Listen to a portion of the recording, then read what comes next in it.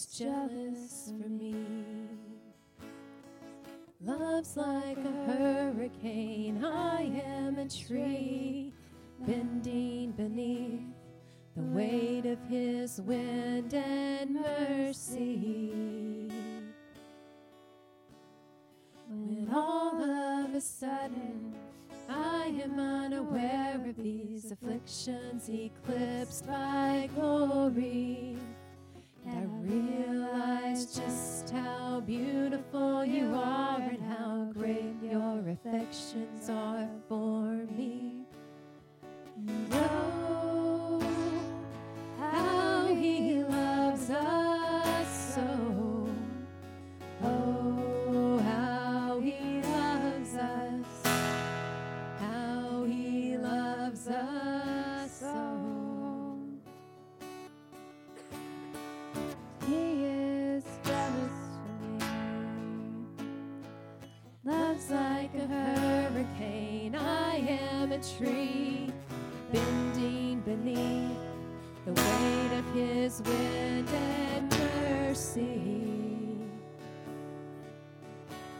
When all of a sudden I am unaware of these afflictions eclipsed by glory, and realize just how beautiful you are and how great your affections are for me. And oh, how he loves us so. Oh, how he loves us. How he loves us so. Yeah, he loves us. Oh, he loves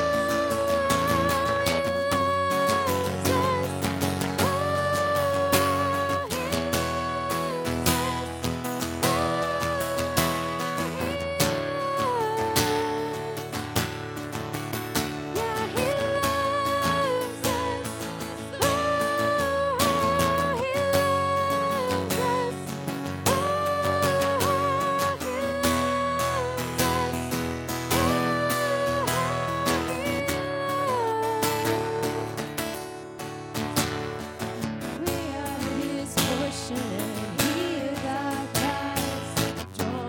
redemption by the grace in his eyes.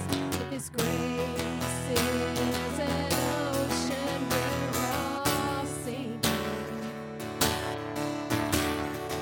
Heaven meets earth like an unforeseen kiss, and my heart turns violently inside of my chest. I don't have time to leave, don't leave the place when I think about the way.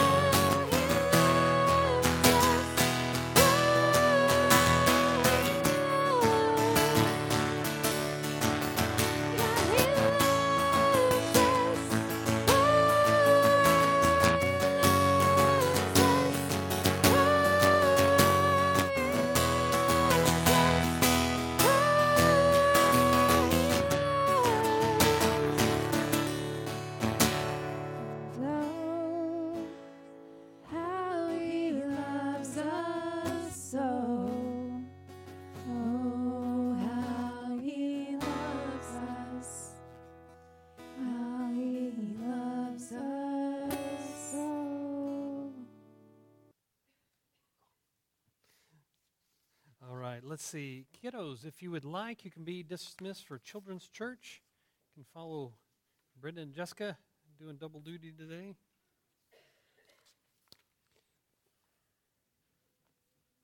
All right, and then we're going to finish up. I've been preaching out of Nehemiah and Ezra, so I'm going to finish that today, and then we're going to in February, we're going to take a little bit of time. We're going to go through the book of Acts a little bit. We're going to talk about the first church in Acts, and next week in particular, we're going to hit that part of Acts chapter 2 when it talks about the devotion of the first church, the things that they were absolutely devoted to, and the effect of that. So we'll be talking about that next week. We're going to take a little break then, and we're going to be talking about love and marriage there for that week before Valentine's Day, and then we'll jump up back into the book of Acts as we see the gospel spreading really throughout all the known world in the book of Acts. Just really powerful stuff as God was using the disciples to just common people, right, to just really turn the world upside down. Just a fantastic book. I love it. I tell you, the book of Acts is one of the most exciting to me. You just see these guys facing incredible hardship and just pressing on to have boldness and share the gospel. Just very encouraging to me. As I promised last week, finally, I should have thought about this sooner. I've only been pastoring for 10 years, so give me a day or two. I'll get better. But anyway, I want to give you guys a little bit of a timeline with where we've been at in Ezra and Nehemiah. And so let me direct your attention. Today, we're going to be in that top little caption on the third paragraph there, talks about Haggai. We're going to be talking about Haggai today. You'll notice where that is. The timeline that this is put across, you'll see the first temple was destroyed.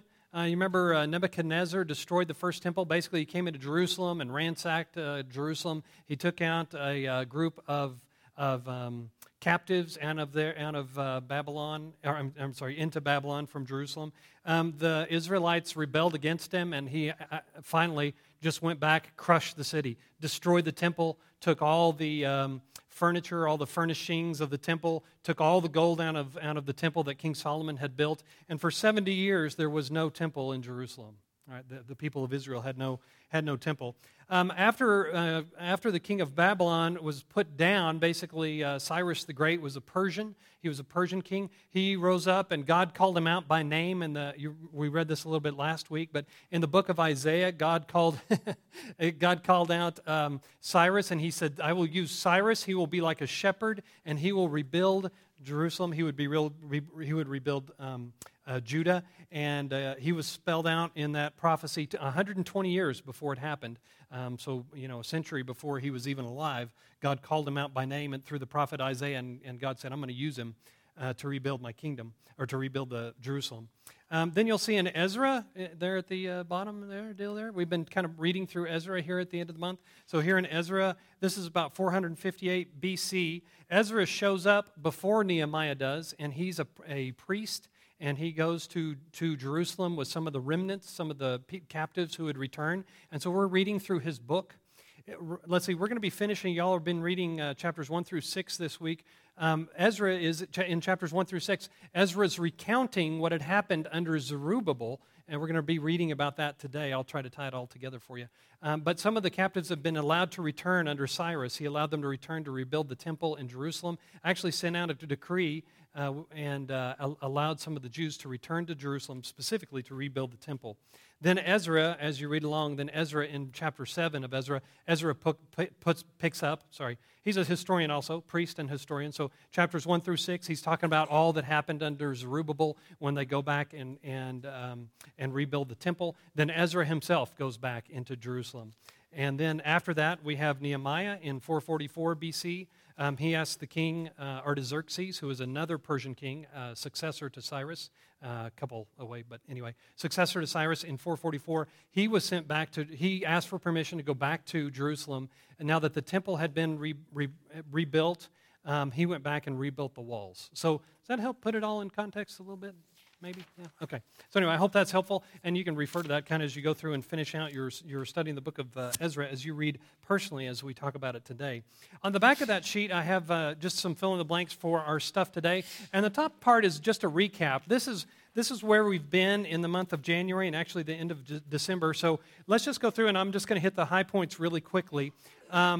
We read through the book of Nehemiah first, and then Nehemiah, comes after Ezra in order, but we actually went through Nehemiah first. But you remember when Nehemiah, he asked about the condition of the city of Jerusalem, and basically the report was they're in trouble and they're in shame. You remember? He said the walls are falling down, there's no protection for the city, the people are living in ruins.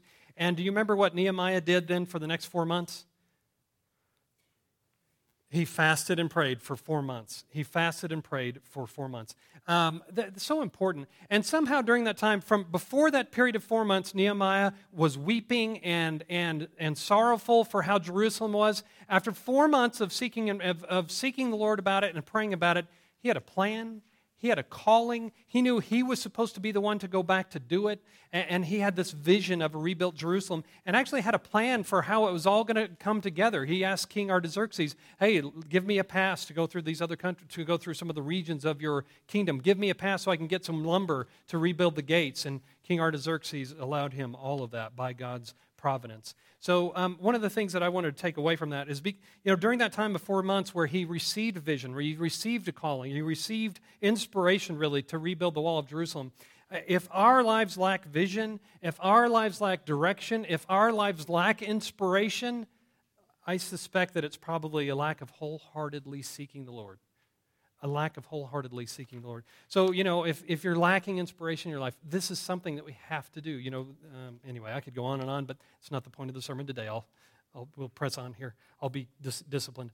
Okay, then we talked, the next week we talked about under Nehemiah, they rebuilt the wall, but they were under constant threats, right? Their enemies rose up and said, we're going to come in the midst of you, we're going to kill you, and all this other stuff. They're just constant threats. And besides that, the workers were getting tired all along.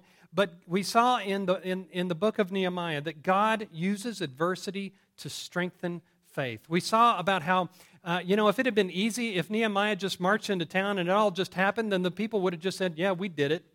But instead, because there was adversity, because it was such a difficult task, and because it seemed impossible to all of them, whenever they finished, what could they say but God's presence and His power was with us, and it's by His strength and by His power and by His plan that He did this, and it gave them great confidence in the Lord that He had not forgotten them, but He continued to work in them. Once they finished the work on the wall, you remember they then dedicated the wall of Jerusalem. And in the middle of it, Nehemiah and Ezra was in town, and Ezra, as a priest, led all the people in the dedication of the wall. And you remember the response. Ezra stood up and he began reading the Old Testament law to the people. And whenever he started reading it, and they heard it, and the Bible doesn't say why, but it said that the whole multitude of the people who lived in Jerusalem and were gathered there for the dedication, the Jews who lived around the surrounding area, began to weep bitterly. We don't know why. Maybe because they had fallen so far from what the law had said that they were supposed to be doing. Don't really know. But regardless, Nehemiah and Ezra and the other priests and Levites stood up and said, no, this isn't a time for weeping. This is a time for joy. This is a time for celebration. Because could you imagine what the Lord had done? After 140 years that the walls had been destroyed, He had used common, ordinary people to, in an extraordinary time, rebuild the walls of Jerusalem. And He said, the joy of the Lord is your strength. Just a beautiful thought there about how the joy of the Lord carries us through all of our difficulties. Next, then we kind of backed up and we went to Ezra. And Ezra, of course, happens before Nehemiah. But we read last week Ezra chapter 1. And you remember Cyrus the Persian king that I was talking about, prophesied in Isaiah 120 years prior. God calls him out through the prophet Isaiah, says Cyrus will rebuild Jerusalem. And Cyrus was not a Jew. Matter of fact, Cyrus was probably a polytheist. He probably kind of accepted all of the gods that over all the people that he had become over. And he had conquered the Medes, he conquered the Babylonians, and everybody else who had raised up in that period of time. And Cyrus the Persian probably picked up and believed in all of them. But regardless, God used Cyrus to accomplish His will. So what we talked about last week is that we don't need to pray small prayers. We need to remember that God can accomplish anything He desires, and He can use anybody to do it. Amen? Don't pray those small prayers. Pray God-sized prayers. So we're going to continue on in the book of Ezra now, and I apologize for going backwards in history here, but in the book of Ezra, remember, is this time where under Zerubbabel, who would be the governor over Judah, under Zerubbabel would be allowed to go back and would be allowed to go back to rebuild the temple. So if you would, in Ezra chapter 3, let me just pick up and I'll kind of tell you what's going on. So they went and they rebuilt, in Ezra chapter 3, they went and they rebuilt the foundations of the temple. And so in Ezra chapter 3, and we're going to read just verses 10 through 13, and then just to set it up, because then we're going to swap over to Haggai. But anyway, in Ezra chapter 3, verse 10, it says this: When the builders laid the foundation of the temple, the priests in their vestments and with trumpets, and the Levites, the sons of Asaph, with cymbals, took their places to praise the Lord as prescribed by David, king of Israel. Isn't it cool? Every time the Israelites get together and something significant happens, there's music and worship and praise of God. And just while we're here really quickly, let me just point out, you and I join, but worship is something that we do together by music all the time that we get together, right? But don't just think about today. Back probably, about 1,500 years ago, whenever Moses came out of Israel and God gave him the dimensions and how to build the tabernacle. And from that time forward, God's people have praised him through music and worship. It's just been part of the culture of back then the Jewish people, but today of the church. So for let's say that had been about 1,500 years prior to Christ, and that's been 2,000 years ago. So for 3,500 years, God's people have joined in a chorus of worship through music to our great and glorious God. And just to ask you, when is that going to end? Never, right? right. One day we'll all be translated, right, through the rapture, and we'll all be in God's presence. And from that moment on, and for the rest of eternity, it'll be like the elders at the crown and who, right, have received a crown, and they'll just cast their crowns down and says, He's the one who's worthy. He's the one who deserves the praises and the honor. He's the one who's worthy of glory and honor. It is the Lord Jesus Christ. He is the one who is worthy of all glory, honor, and praise of his people. Amen? So don't be a little small-minded and when you're in here praising and worshiping. We're going to be doing this a while. You need to get good at it. Amen? All right. We'll be doing this for the rest of all eternity. Okay.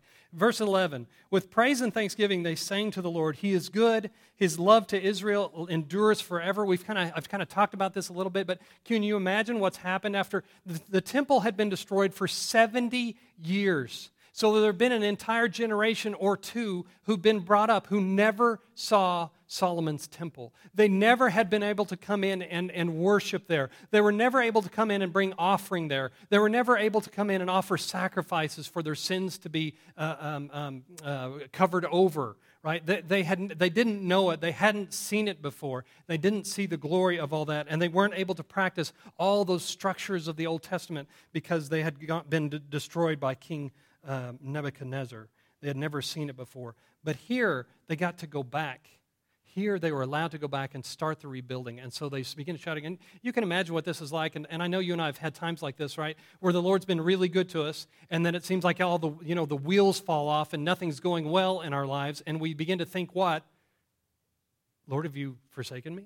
Lord, have you forgotten me? I mean, it's like David's Psalms all over again, right? And this is your story and mine both, right? We have the same struggle. We just think, well, the Lord's just forgotten me. I've just fallen out of his favor. Everything's just lost, and he's abandoned me now forever. But here we go.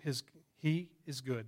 His love to Israel endures forever. What an incredible thing it must have been for them to see after 70 years, and really since the sacking of Jerusalem and the rebuilding of the wall would be about 140 years. But during that time, to begin to see God showing his favor again to his people.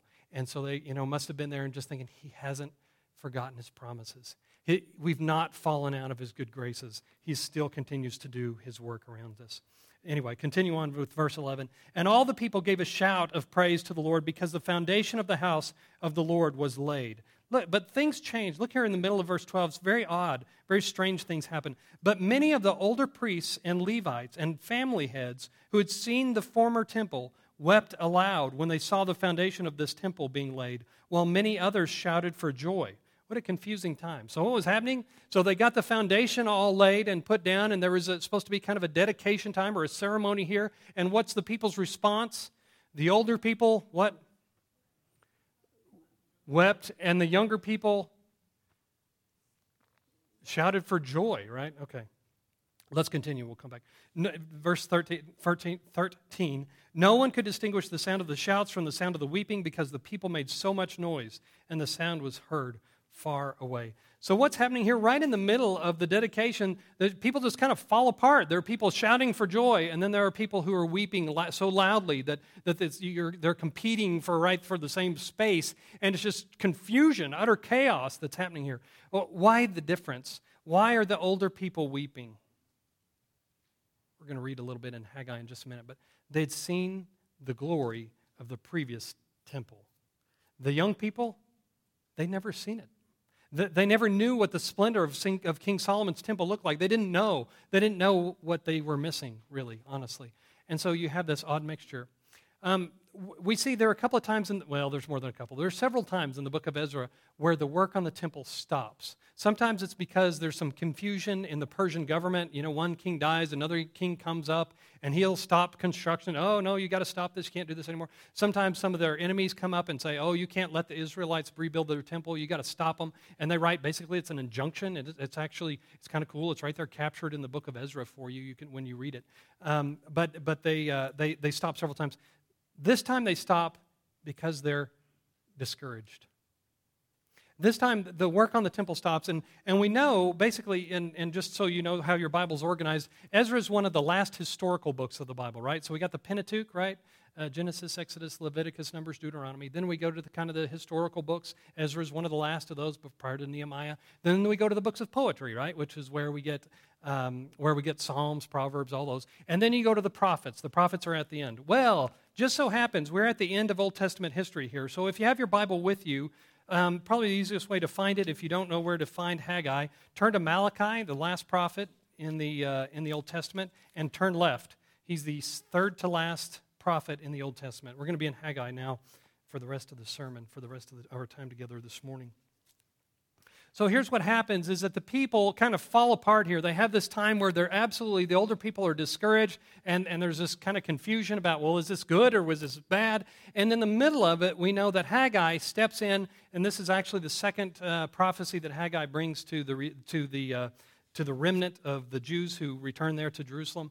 And he's going to go back, and he's going to encourage them. He's going to tell them, don't quit. Don't give up. Continue the work of rebuilding the temple. So Haggai is a prophet who is sent by God to step in and address the people and encourage them to continue their work. So stay with me now here in Haggai chapter 2.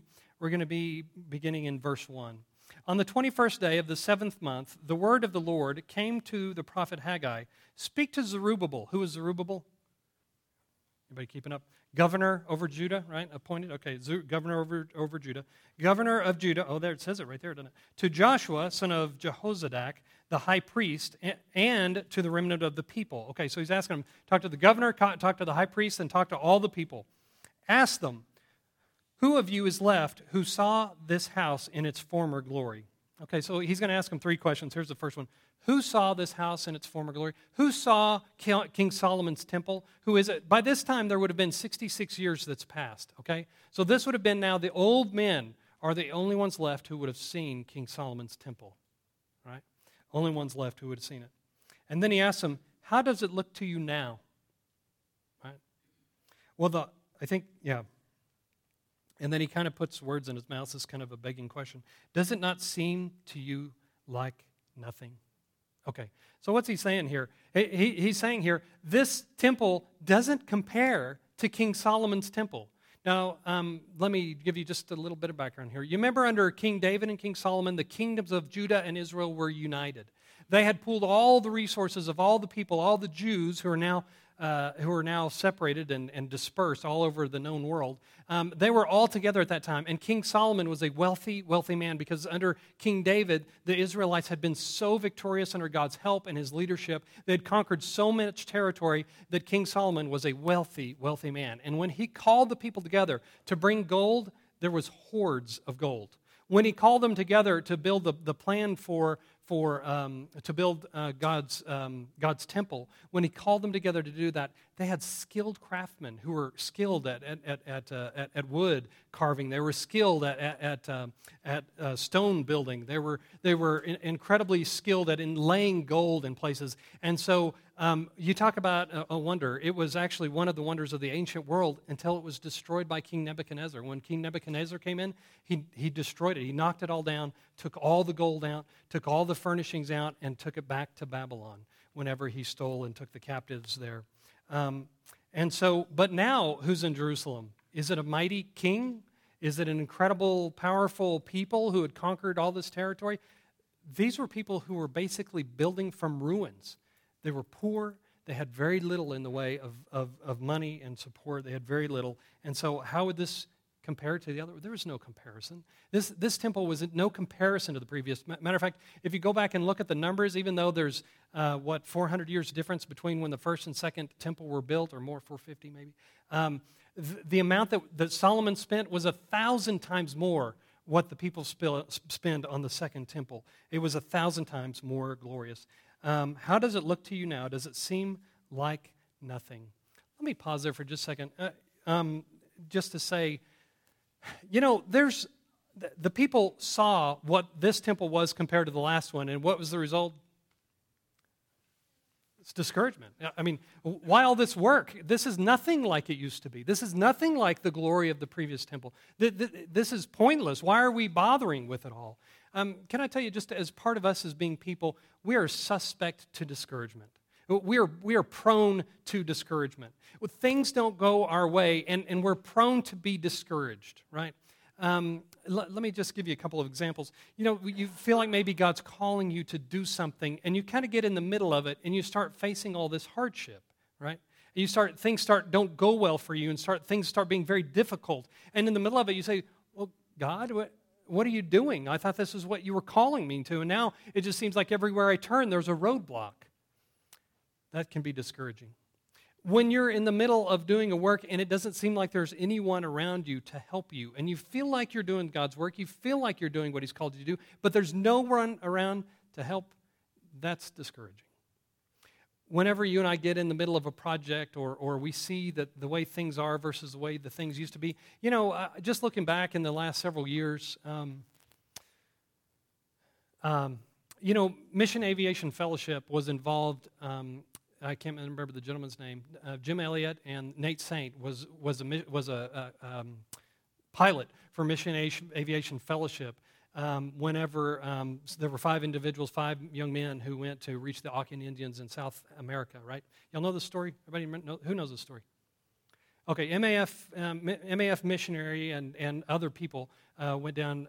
Jim Elliott, famously, probably the most famous, then Nate Saint probably, went down and they tried to reach the Aucan Indians. They knew they were a cannibalistic tribe. They knew that they were very hostile. But they went anyway, and Jim Elliott wrote things in his journal like, I would give my life for these people, almost prophetically, honestly. But while they were there, while they were trying to reach the Indian people, they'd made several drops. They'd tried to make contact a few times, and were somewhat successful reaching them, and had some friendly contact with some of them. But one day they were supposed to actually go and meet there with the tribe, and they were supposed to check in can't remember the time, every 4 hours or something by radio, and the call never came. And it didn't come, and it didn't come. And in the hours turned into days, and the days to weeks, and it didn't come. During that time, the President of the United States, and I cannot forget who it is. I cannot remember. Anybody know who that was? Was this 50s? What was the time frame here? Was this Ike? Was this Eisenhower? Did you say 60s? 50s? I think it was Eisenhower. He sent out a call to ask the American people to pray for our missionaries in South America. That doesn't happen anymore. The church today has lost its influence in the United States and really in the Western world. We don't enjoy the same influence that we had years ago.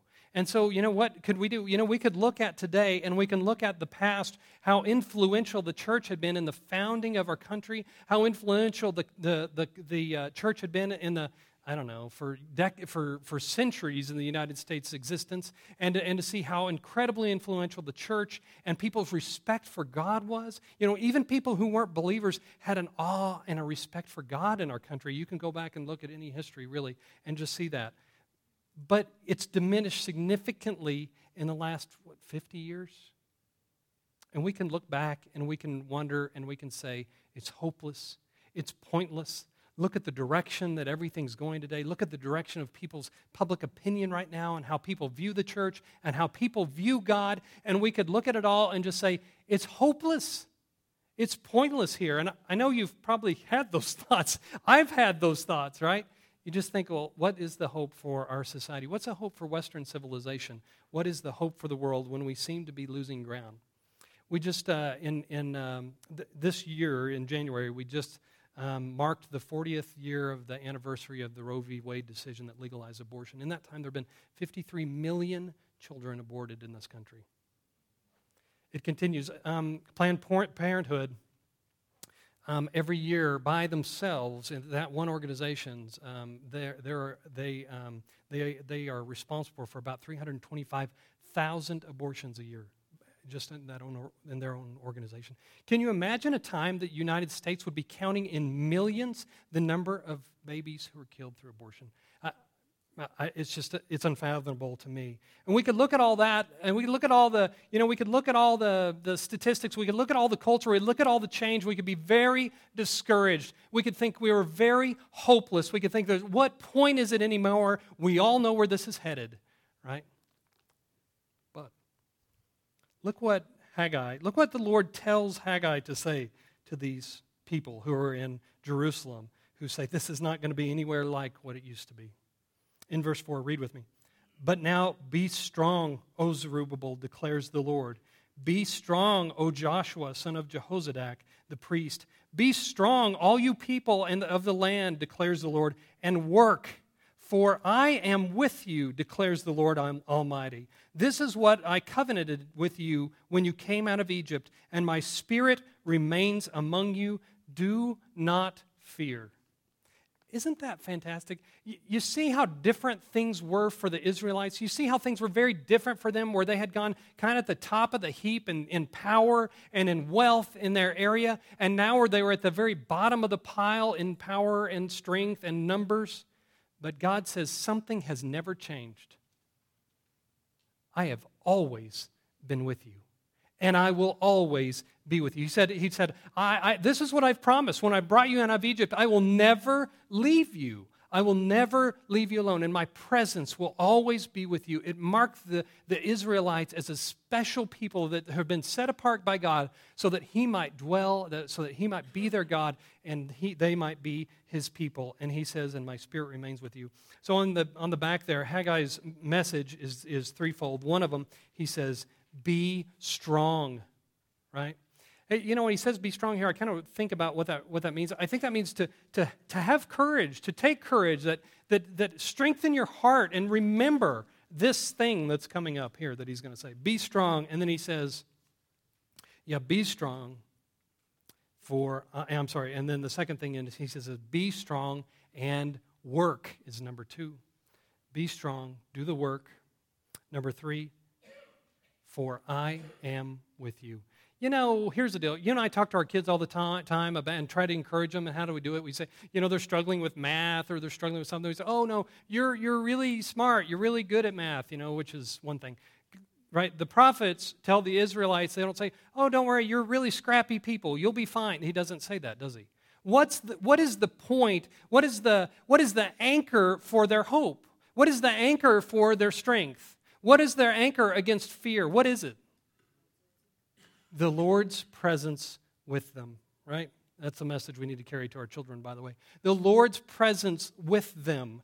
He said, that, be strong, do the work, for I am with you. Just like I had promised when I brought you out of Egypt, I am with you. My spirit remains among you. And the last thing he says, number 4 there, he says, do not fear. Anybody know how many times that's in the Bible? 365, that's right. One for every day. Do not fear. Do not be afraid. And again, let me stress this. The people of Israel were a unique people, not because they were special, not because they were talented, not because they were powerful, because they've been chosen by God to be His people, and His presence dwelt among them. Yeah, amazing, amazing. So let me bring it back to you and I here today. Okay, in the midst of your struggle, in the midst of things that seem to be turning wrong for you all the time, in the midst of looking back and thinking about this is hopeless, or this is pointless, or I'm doing this all by myself, in the middle of all that, I believe God still says to His people today, be strong, do the work, for I am with you. Do not fear. Yeah, amazing, amazing. Amazing that God in His presence, amazing that God, what He does in His presence. But the other amazing part, and I don't want you to miss this as we wrap this study up this week, all the stuff we've been talking about doing was this combined effort between God and His people. And through them, they accomplished things that no one thought could be done. Not the people themselves didn't think it could happen, right? Their enemies didn't think it could happen, but by the people's work and faithfulness and faith in the Lord God and by His power, all of these things happened. God did extraordinary things through ordinary people. Amen? God still does extraordinary things through ordinary people. Amen? Amen. Let me... Let's just finish out this part of Haggai and we'll be gone here.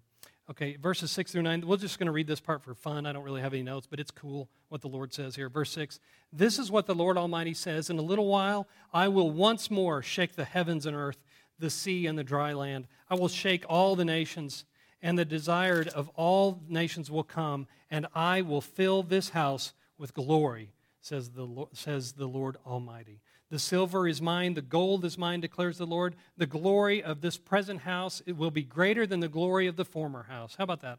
Why? Not because it's going to have more gold, not because it's going to have more silver, but because of the power and the presence of the Lord. And Jesus Christ would be coming into this temple. Amen? Amen. And He is, right, the fulfillment of all the Old Testament.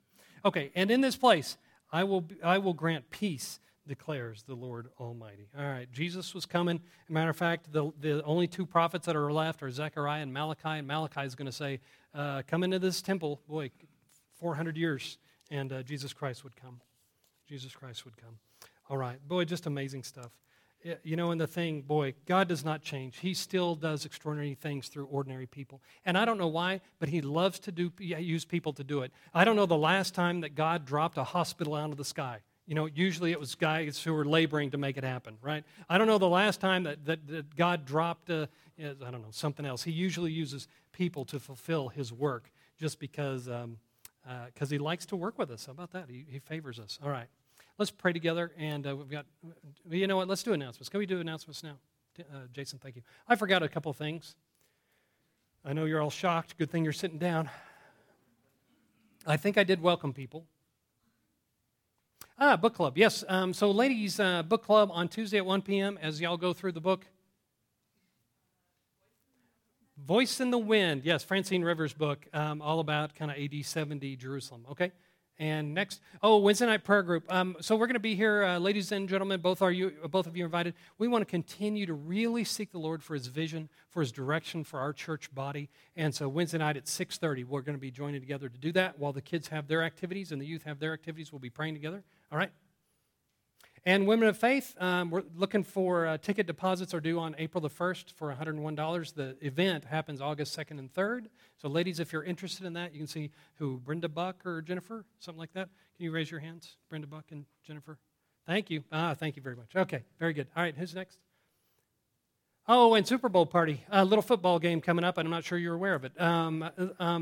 So February the 3rd, that's Saturday, here at the church, going to start at 5 o'clock. Bring snacks and drinks. Yeah, how about that? So anyway, little party up here for that. We'll just get together and get to fellowship and during the game. I think typically, too, people who don't enjoy the football maybe play a little game. So if you want to bring a game you enjoy, bring that. And I'm sure there'll be another room we do that in. So, okay, that is all I got.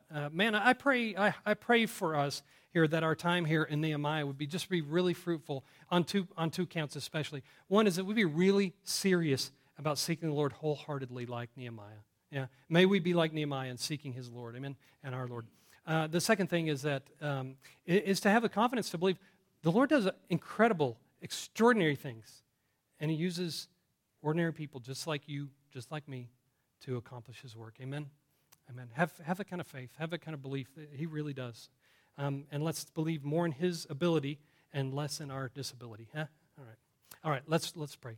Heavenly Father, Lord, we thank You for this time that we've had together. We thank You for the time that we've had studying in Nehemiah and just the amazing work You did in Nehemiah and Ezra and through the prophet Haggai that You sent to encourage the people to continue to do the work. And Lord, I pray that You would use that to just use that message to resound in our hearts, to encourage us to remember that, Lord, it's Your presence that makes us all worthwhile. It's Your presence that gives us hope, Lord God, that You're going to do everything that You desire, and what You're going to do is just a glorious, glorious work.